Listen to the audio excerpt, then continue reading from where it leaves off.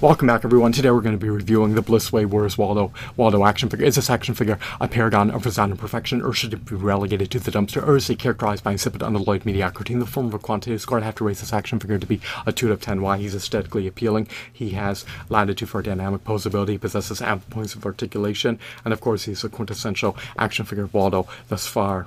Much of my dismay, much of my agony, much of my distress, much of my consternation, much of my grief, he commands a steep, staggering, hefty, lofty, exorbitant price that is 750% greater than the retail price of an $8 Toby's Marvel Legends action figure.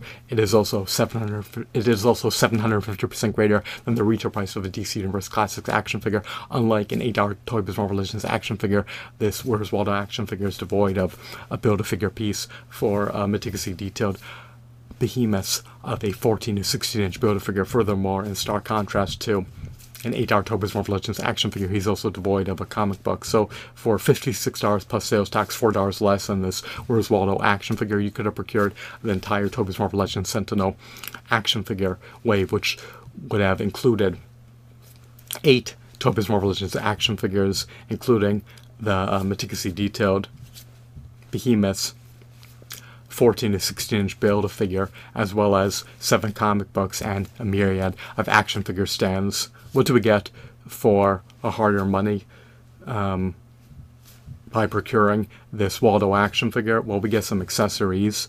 It's not enough to entice me to buy this figure. I cannot vindicate, I cannot warrant spurging on buying this figure.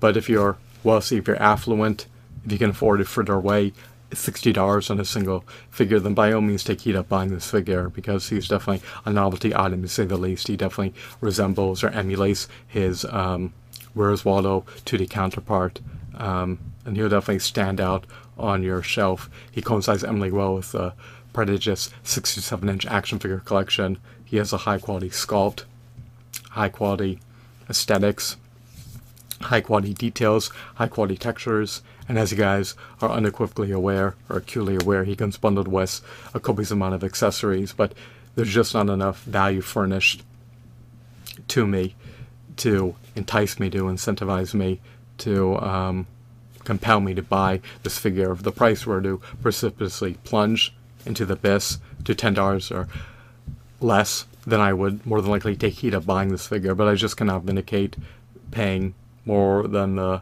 price of 8 Toy Biz Marvel Legends action figures for a single 6-inch Where's Waldo action figure. Is it an atrocity? Am I mortified that he commands a cost prohibitive price point? Well, I just have to deal with it. Hopefully another action figure company will churn out an affordable Where's Waldo action figure in the pending future, because this price point of $6 plus sales tax is just cost prohibitive and